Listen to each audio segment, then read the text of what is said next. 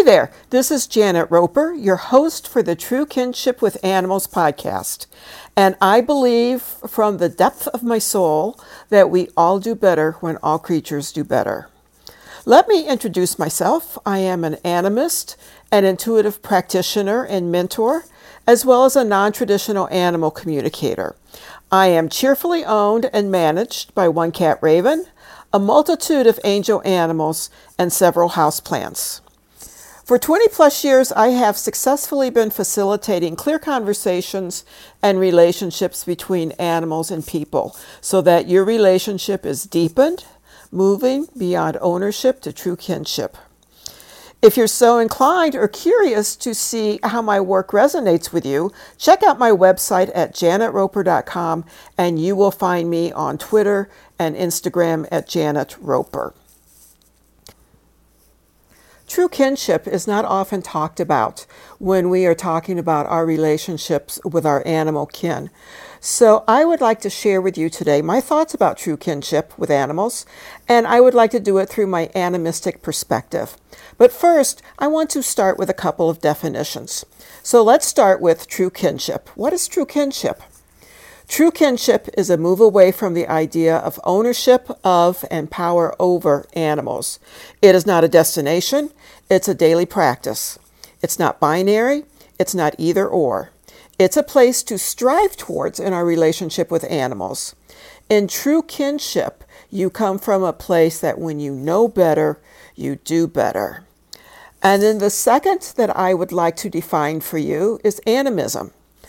Animism is an awareness of what is beyond yourself, the belief that everything has a soul, is connected, and because of that connection, it is possible to be in true kinship with each other. So those are my working definitions of true kinship and animism. While we've come a long way in our relationship with animals, I think y'all will admit and agree with me that we still have a long way to go until we reach true kinship. A conventional way of relating with animals in the everyday, I'm just talking umbrella terms here. A conventional way of relating with animals comes from a place of power over, which may include using aversive tools. I'd like to share a story with you. It's one of my own stories from my first dog, Squirt.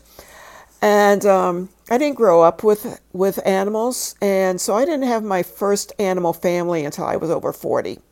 So we're going to call that I was 40-ish when I got my first dog, Squirty, and she was just the best dog on the face of the earth. I used to call her my earth angel dog. She was so sweet, so sincere. She listened so well.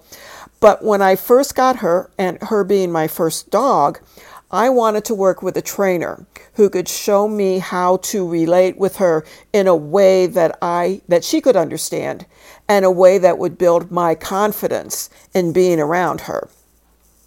So I did my research and I found one of the top-rated trainers in the area. I was in the Minneapolis area at that time. And went in, watched a class, talked to the trainer, had lots of recommendations, personal recommendations from folks I knew. So I thought, okay, we're going to work with this trainer. So after our first session, I followed the trainer's advice of using a choke collar. And I have to tell you, folks, it broke my heart to put that choke collar on Squirty. But I thought at the time that I was doing what was best for her. After all, I was listening to the professional, right? Have you been in that position where your heart is breaking and you know this just isn't quite the right thing to do, but you're listening to the professional and they know what's best for you, right? That's a hard place to be in. And I will admit that when we act out of that conventional view, it can make us believe that we have failed in building relationship with the animal. Okay? But what I want you to remember is that you haven't failed in building that relationship. In reality, it's the conventional view of relationship with animals that has failed us. And I know that it can be hard to break away from convention, from what we've always known and from what we've always done, from what we've always witnessed our family and our friends and our neighbors doing, and it seems to work for them. Okay, but the truth of the matter is what works for one person does not necessarily work for the next person. So I want to share with you 5 steps to help you right now start moving towards true kinship with animals. They're easy, they're simple, and I think you will enjoy this. So the first step is to adapt a holistic approach. When you think about it, relationships are complex and they aren't limited to a method. As complex as they are, they tend to flourish when each one is uniquely understood. Think of that, understanding each relationship and that it is unique. Adapting a holistic approach allows for continuous awareness, insight, and compassion. Step number 2 is be present.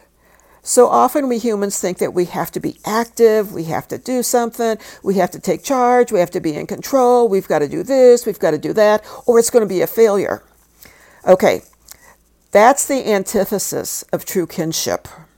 I want you to think back, if you are willing to do this, and to remember a time when you were with an animal and you were simply with them. There was no doing anything. You were kind of spaced out. You were both relaxing. Maybe you were daydreaming. What happened when you were in that relaxed state with the animal? When you were simply being present without your mind going a million miles an hour, did you notice anything happening that might have been different if your mind had been going 1,000 miles an hour? The third step is to recognize agency. When I speak of agency, I'm referring to the authority each animal has. It's based on colonization and settler thought. We humans have been indoctrinated to believe that we have dominion over the animals. But you know what? That's just colonization and settler thought. Okay, that's not the reality of it. Animals own their own experiences. They have their own experiences and they own them. And those experiences do not need to be validated through a human lens. When you recognize each animal's agency, their autonomy, it lowers the risk of anthropomorphism so that you don't see animals as an extension of yourself. Okay? Step number 4 is practice animism. It's not a one and done thing. Animism is a way of life which includes daily practice. It sometimes includes 5 steps forward. It sometimes includes 12 steps backwards. But you know what? That's the way life is. And when we accept that, when we are in that relaxed animistic state, it becomes easier to just be aware of what's going on. The 5th step and the final step is to recognize that you have a shared reality with animals. And I think that is just the greatest thought since, I don't know, chocolate or something. I just love that thought, that have a shared reality with animals. Acknowledging that helps you be aware of and witness their agency. Keeping in mind that we are all sentient beings, and we are all sentient beings, we all have souls. That helps you to create, nurture, and tend relationships with animals that blossom from connection with instead of power over. So those are the 5 steps that you can take in building true kinship with animals. Now, the great thing about those 5 steps, if you don't have to do them all day, every day, you can pick one. You know, next day maybe you want to do a different one. Or maybe later that afternoon you want to try 2 or 3 of them. The thing is that it's a flow. It's not dogma. So whichever step feels like it's calling to you, or you feel that you are resonating with that step in that moment in time, that's the one to look at. So let's review those 5 steps. Number 1 is to adapt a holistic approach. And remember that relationships are complex and that they do better whenever they are each individually tended and nurtured. Step number 2 is be present and to get out of your monkey mind and to just be with the animal. You're not doing anything, you are simply being.